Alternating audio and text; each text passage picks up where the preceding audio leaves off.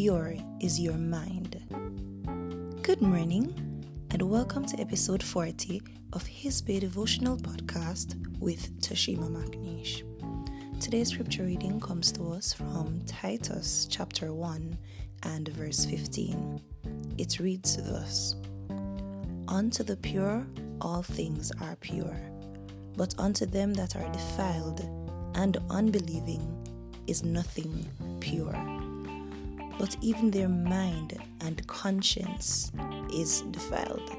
Here endeth a portion of God's holy words.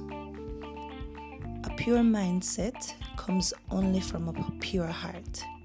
In other words, the pureness of our thoughts buds from the pureness of our hearts.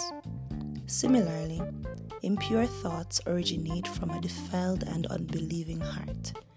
It is important to note that having a pure mind doesn't come naturally for all of us, as we have all been socialized differently.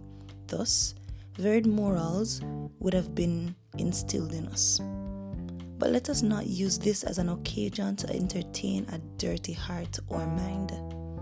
If this is our condition, may we genuinely search ourselves, train and feed our hearts with the Word of God, which greatly fosters purity of heart.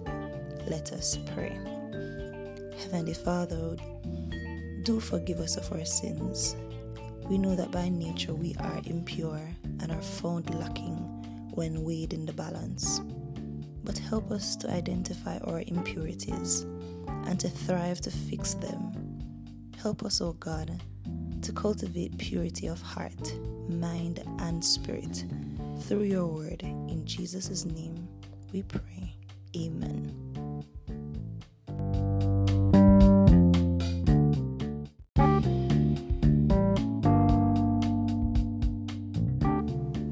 Thank you for listening. Join me for another episode of His Bay Devotional on your favorite podcast platform. Have a blessed day.